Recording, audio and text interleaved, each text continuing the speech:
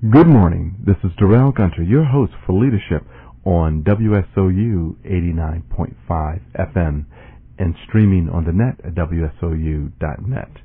Well, I just want to take a moment to congratulate the WSOU FM 89.5 FM family on winning the Marconi Award for Best Non-Commercial Radio Station of the Year. Congratulations to the General Manager, Mark Maven, and Frank Scafidi, who those two gentlemen have been here for a number of years, leading our great students in this award. Now, let's get down to today's business. Today, we're so pleased to have back in our studio a guest who spoke on our program last year, Mr. Michael Pilla, who is the founder and creative director of Pilla Creative Marketing and the author of the new book, You Oughta Be in Business. Michael, welcome to the program, and thank you for coming in to share with us your book, You Oughta Be in Business. Thank you. Thank you, Darrell, for this opportunity. So, could you just, I know you've been on our program before, if you could, just give the audience a little bit about your background. My background, I've always been in the creative end of the marketing business. I started life as a graphic designer and sort of gradually evolved into web development and now digital marketing. I still stress the creative side of things in the marketing side of my business because we're kind of in the era of Me Too marketing where everybody has access to the same tools. So the differentiator I bring is to create individual approaches for my clients so they stand out from their competition. Very nice, very nice. So what prompted you? You had told me that you were going to write this book. Yeah, you were here in June of 2015. This has been percolating, yeah. And which is good. I mean, right. It's September 2016. You right. ought to be in business. Right. How did this come about? When I started my own business. I went looking around for some advice, for whatever information I could find. I noticed a lot of books about starting your own business are written by former corporate executives or corporate executives with connections and some sort of seed money. And it just seems silly to me that here I am, I'm literally in my pajamas on a card table with a laptop, and I have a goal. I have, like I say in the book, a mild sense of desperation, and I really couldn't find any books that spoke to my experience. So by then I had a lot of experience, so I decided to share that with people in the same situation I'm in. And the title, how did you come up with the title, You Oughta Be in Business? Well, it's a riff on the old... practical guide right. for the self-employed. It's a riff. There's an old song, You Oughta Be in... I forgot what it is. I think you ought to be in show business. But something about show. Yeah. You ought to be in pictures. Okay, right, that's right. There was a song, You Ought to Be in Pictures. And I wanted something a little catchy, but also aspirational. Because this is basically, I'm speaking to people like myself who wanted to start a business but didn't necessarily have the resources or the knowledge to do it, but that, not knowing what you're doing doesn't stop a lot of people. So I figured, I want to basically encourage people to give it a shot. And this book, is it somewhat autobiographical? It's not a memoir. It is based on my own experiences and insights. So there are things there that actually I did experience. There are things there that situations and problems I did have to deal with. But it's not a straight biography by any means. And so what is your hope that the reader will come away after they finish the 153 pages? What is it that you hope that they will come away with from this book? What are the 2 or 3 things that you want to achieve there? Well, first of all, the book is entertaining. The book is humorous. So I'd like to take some of the stuffiness out of business books in general and about starting your own business, because people who do start their own business, again, there's a certain level of tension. So basically lighten the atmosphere as it is. I have also been told by people that everybody comes away with 1 or 2 very useful nuggets. They're all different, but again, I try to approach this from a real-world perspective. You don't have to be a CEO or even MBA or anything like that in order to get something from this book. And it's that growing population of bedroom entrepreneurs that I'm basically appealing to. Bedroom entrepreneurs. That's a new phrase for I just me. thought of that, actually. Oh, okay. Well, you've coined it right here on Leadership with Darrell Gunter on WSOU 89.5 FM. What is a bedroom entrepreneur? Everybody I know who started a business either started in their basement or in their bedroom. And it's basically, you put aside a corner of your house where you plop down your computer and you basically get to work. And I have friends who've started very successful businesses out of the corner, some odd corner of their house. So this is to sort of give encouragement to those people. Very nice. To let them know they're not alone. Yeah. They're not the only ones banging their heads against the wall, as it were. Right. Yeah. So let's talk about the 4 horsemen of small business success. That's in chapter 3 of the book. Right. I wanted to come up with an easy to understand concept that sort of crystallized the elements of success.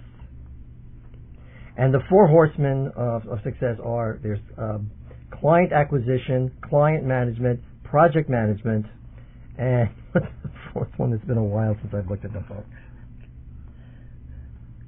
Cash flow. Right, okay. The most important. yeah, I know. Yes, anyway, those are the 4. That's cash flow, client acquisition, client management, and project management. And when you talk about, we all understand cash flow, I think we do, in regards to making sure that the business can meet its weekly cash requirements. But let's talk about client management, because client acquisition, okay, so you got to acquire clients, it's the marketing, but let's talk about client management. Right, and that's actually one of the key things I learned running a business, because again, I don't have a huge staff. Sometimes I don't have a staff at all. I have multiple clients, and I really can't let them run my business. It's not simply a matter of making them happy. I used to have a friend who his favorite motto was, when people ask me to jump, I ask them how high. And I would say, if you ask me to jump, it's like, well, do you really want me to jump? Maybe I should skip. Maybe I should sit on my head. Basically not just to be an order taker, but to be an active participant and to sort of turn your clients into collaborators. But the guy I used as a model for that chapter is the dog whisperer, Caesar Roman, who's a dog whisperer, who basically does a whole thing about being a pack leader.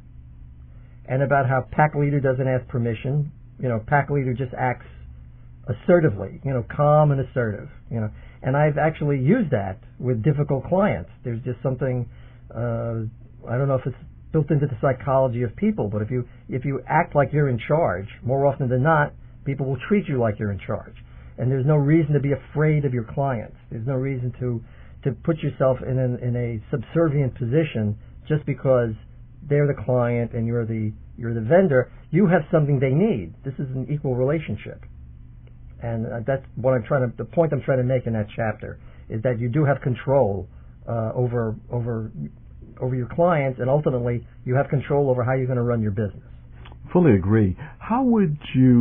What advice would you give one who says, Michael, I hear you, I'm with you, we want to make it a win-win, but I have this one client that's really over the top demanding? I have an example in the book of a client, and again, he was a real estate developer, and we would have a weekly meeting, and he would rant and rave, and he would just be very abusive to people. And it was at that moment I thought of the dog whisperer, because he was like a snarling, pit bull or something. And I think it's how you approach them. Just because they're snarling and demanding and whatever doesn't mean you have to be quivering in fear. You do have control of your own emotions. So my approach was to literally look him in the eye and very calmly tell him what we were going to do and what I had done. And since I was calm, he reacted the same way. So no matter how much he ranted and raved or got out of control, I remained calm, but I also remained assertive. I wasn't cowering, I didn't apologize, I didn't back off. It's like, okay, this is, whatever you're saying may be true, this is how I'm going to approach it. And by the end of the conversation, he had sort of backed, I don't want to say he backed off, but we were more on an equal footing than we were in the beginning. You know, something you said is very, very key in regards to you cannot control how someone else behaves, but you can control how you respond to them. Right, and if I go back to the dog whisperer analogy, this is what was so fascinating, because when people have like a little yelling dog, a little yapping dog, the reflex action is to yell at the dog and tell it to be quiet. And what happens with the dog is the more you yell, the more it barks. You're just basically adding to the noise. You're adding to the confusion. So the thing to do is to be quiet. Again, don't retreat. You're not running away, but you're not adding to the tension in the room. Very You know nice. what I mean? So since you're not adding, yeah. so eventually the room calms down because you're not putting fuel to the fire. You basically let this guy burn himself out. Right. Considering, some of the live reality TV shows that we see, and even the ones that focus on business, you see that that is a challenge for a number of people to control their emotions. What advice would you give to fellow entrepreneurs who are new to this type of behavior, but also maybe they suffer from it as well, and they might give in to their emotions? It has to. I think it has to do with being experienced. It has to do with believing in yourself, and it also has to do with believing in your worth. There's an anecdote I used when I started my business from Beethoven. I use this a lot when I talk to business people, especially in these situations. Beethoven, I forget which one of his symphonies, he dedicated one of his symphonies to Napoleon. And he wrote in his book, he said, if I understood war the way I understand music, I would be Napoleon. So in his field, Beethoven saw himself as the equal of Napoleon. And it's the same thing, especially in a creative field, because I started life as a graphic designer. You have to say something that in my little venue, I'm king. Right? You may be president of the company, but you're coming to me. And I don't mean this in any sort of a, nasty, snarky way. Disrespectful. No, right. I'm not being disrespectful at all. But in my realm, I'm a king. I have control in my realm. You have control in your realm. We need something from each other, so let's approach this as equals. That's the way I vote. I haven't always been approached that way, but that's always the way I start out, and that's worked more times than it hasn't. What would you say to an entrepreneur who is just getting started? They've read your book. What's the first couple of things that they need to master as an entrepreneur? Well, cash flow. Cash flow is really where a lot of people fall down. You really need to be very wary or very aware of where your money is going and where it's coming from. And sometimes you need to juggle, and you need to know when to juggle, because sometimes things happen. The other thing is to put a lot of your stock into client acquisition. You really don't have a business unless you have clients. So whatever you need to do to get clients, is key. It's amazing how many entrepreneurs I talk to who do not have a marketing plan. They get most of their business through personal referrals or serendipity or relatives or whatever, but they don't have a clearly thought out, methodical marketing plan in place to keep those clients coming in. And again, going back to my 4 horsemen, once you do get the work, it's important that you manage it properly, because managing the jobs also affects your cash flow. So in order to keep that pipeline clear, you've got to keep the projects moving. That's right. And then the final is the client management, is basically so you keep your sanity. That's more than anything else. That's right. Yeah. That's right. Ladies and gentlemen, we are here with Mr. Michael Pilla, who is the founder, creative director of Pilla Creative Marketing, and the author of the new book, You Ought to Be in Business. And this is such a fun read. I love. Thank you. I love the different assignments you have in there where folks Yes. can check off different things. But when you think about networking as a small business, what's some of the key tips that you provide folks in your book about networking for your business? You mean like networking in general? Yes. I think I described networking as part revival meeting, part circus, and part speed dating. This is basically what it turns into. Network. You can waste a lot of time networking. So I would always suggest if you're going to a networking event, that's not the place to sell. That's basically the place just to make connections. You're in the initial stages of building relationships. Those relationships will result in business. The worst thing I've ever had happen to me at networking events is people selling me. Someone I don't know immediately starts to tell me what he's going to do for me. And so let's put that on the back burner. Thing is that the game I play at networking events is I try to collect as many business cards as possible and then connect with those people afterwards, mostly through email. I mean, I try to keep it all as non-threatening as possible, but I do find that the people who respond to those initial emails eventually become clients.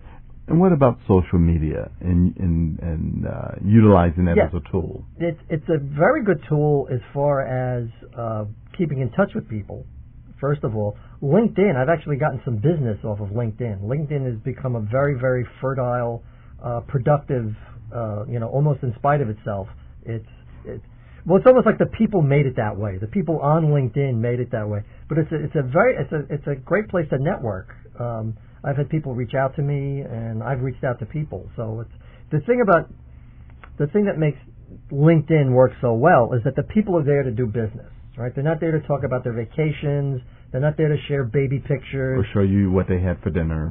I could never understand that. Yes, I know. Why do I need to see, the kielbasa you had the other day? It's good for you. Right. Right. They're not doing anything like that. They're basically there for a reason, and it makes it a very productive platform. Absolutely. And what are your thoughts about Facebook in regards to business social media? Well, there's the personal side of Facebook, and then there's the business side of Facebook, and unfortunately they get kind of commingled, and that's where the confusion happens. Facebook is the largest social media place on the planet, so you want to have a presence there. You want to have some kind of a presence there. If you're not there, it looks weird. It's one of these things where if you're not there, you get noticed.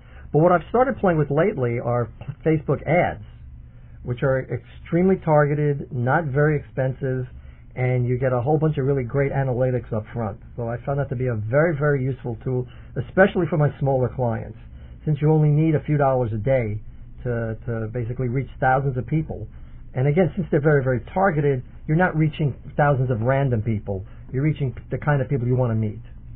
Wonderful. And currently your book, it can be purchased where? It's on Amazon, both as a hard copy book and as an e-book. And it's also available on Barnes & Noble as a hard copy book.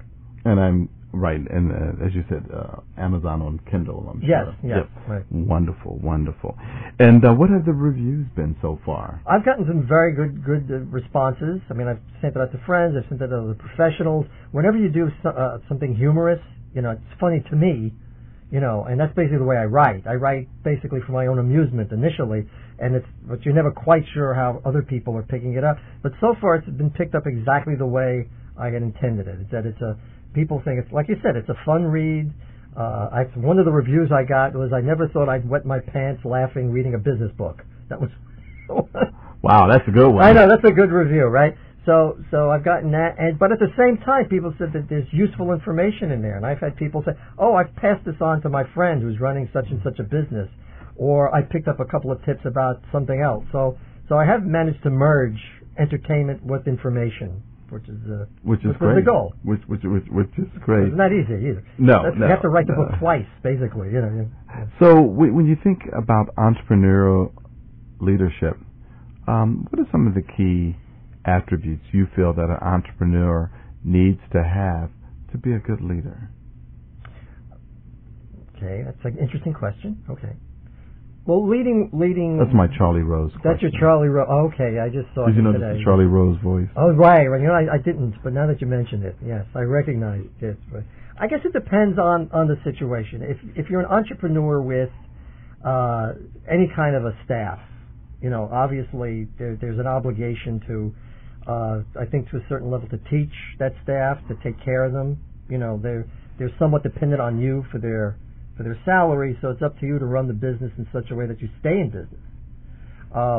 As a solopreneur, as it was, I mean, I basically try to be a leader to my clients.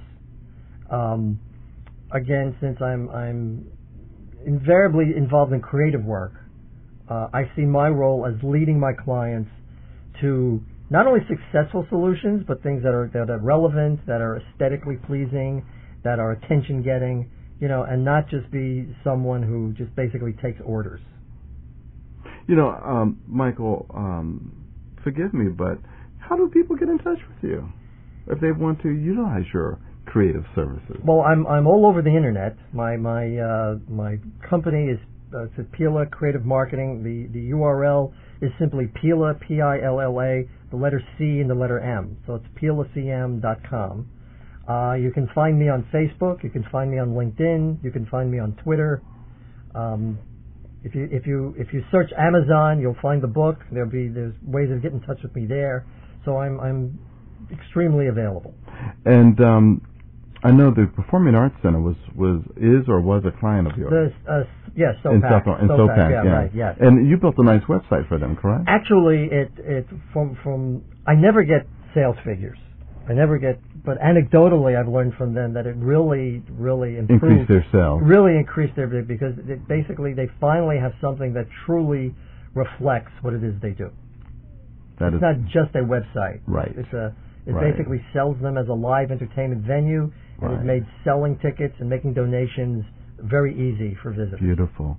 Now, this interview is going to air, of course, on Saturday morning, but this coming Sunday, you're going to be appearing at Words, the bookstore in Maplewood, New Jersey. Maplewood, New Jersey. They're having a new authors event, so I'll be there with several other new authors. I have a half-hour slot in the morning. I believe it's 10:30 to 11. Everyone is welcome, and I'll be there selling copies of my book.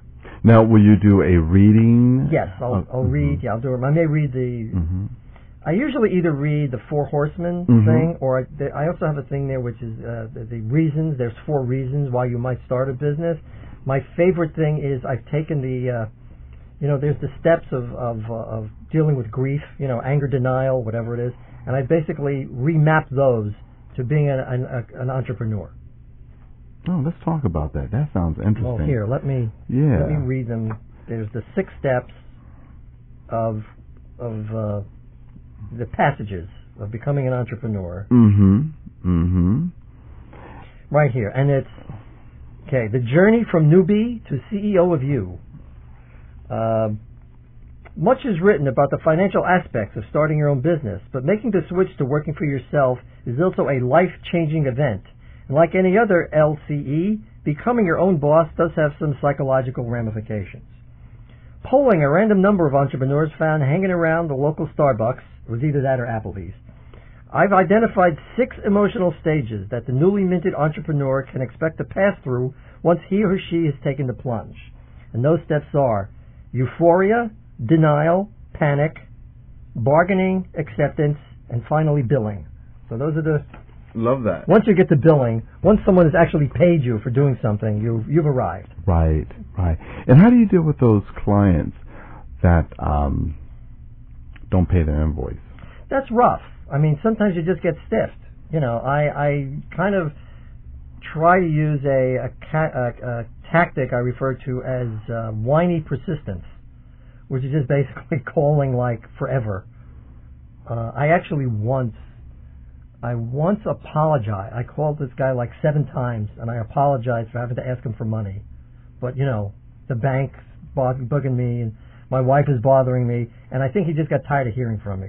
But some people are just, it doesn't matter, so you just have to move on. And for a consultant entrepreneur or working on projects, what is the general rule of thumb in regards to invoicing? So let's say if someone has signed on for a particular job that's going to be X amount, how much should that amount be invoiced right away? Depending on the size of the thing, anywhere from a half to a third. So I mean, I bill in stages. One of the ways I protect myself from unscrupulous people here is I bill in stages. So there's a deposit up front. So I always start the project with some money in my pocket, and then there are key landmarks along the way. So if I don't get paid for a particular landmark, work stops. Right. And so I'm never out more than one payment. Mm-hmm. And invariably, I haven't done any more work. So that's been basically the best way to sort of protect myself and weed out the deadbeats. That is very, very, very good advice.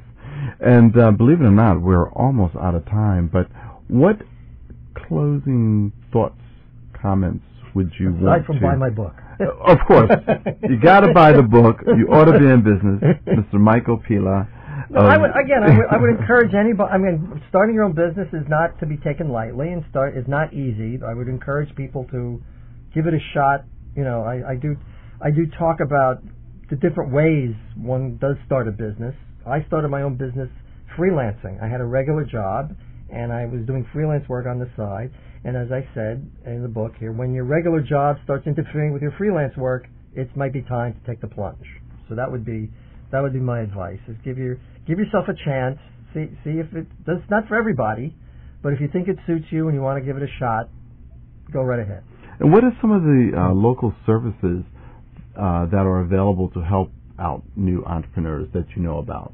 Well, I know you're speaking. I spoke at SCORE, Mm-hmm. which is a group of retired executives. Mm-hmm. Rutgers University has a whole small business association. The company, I have a relationship with Constant Contact, the email marketing company, and we regularly do seminars. We do free seminars. There's a group of us. We are authorized local experts. Again, if you want a list of upcoming events, just somebody email me. Okay. We do regularly. And your email address My is? email address is Michael, Michael, at pillacm.com.